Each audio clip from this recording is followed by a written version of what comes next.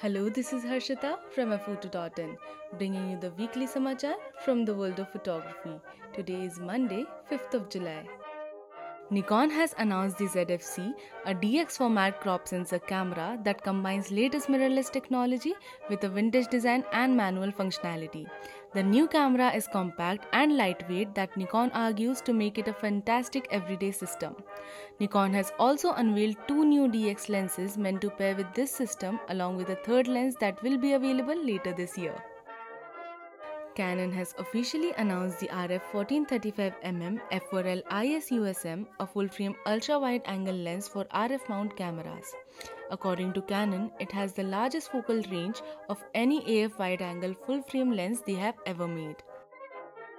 As per the reports, the high-end models of the upcoming iPhone 13 lineup, such as iPhone 13 Pro and iPhone 13 Pro Max, will feature an upgraded ultra-wide camera with autofocus compared to the current fixed focal ultra-wide camera on iPhone 12 models. According to an official notice published to Nikon Japan, the company has announced that it will stop including AC adapter EH7P with the new Nikon Z7 and Z7 II cameras starting July 1. The company says that because it supplies semiconductors worldwide and due to the increased demand and low stock, it has become difficult for it to procure some of the necessary electronic parts needed to make chargers.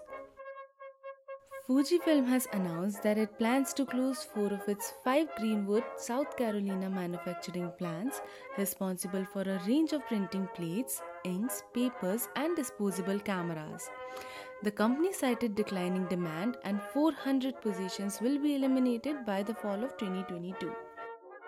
Freewell has announced what it is calling the world's first versatile magnetic variable ND filter for DSLR and mirrorless lenses. According to the company, the new filter boasts an extended range of exposure values from 2 to 9 full stops using only 2 filters, making it the first all-in-one variable ND system that uses hard stop filters. Do you know? When shooting in RAW, the picture style on your camera doesn't really matter, as all the data will be scrubbed when loaded into the computer in its RAW format. Traditionally, the picture style only applies to the JPEG format of the file, so while the image may be black and white in camera, it will restore its colors when loaded into the computer with its RAW file format.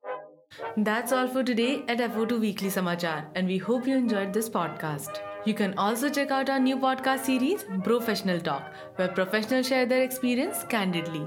All our podcasts are available on Spotify, iTunes, and every other podcast platforms. Follow us on Instagram and subscribe to our YouTube channel. Hope you have a great weekend. See you next week.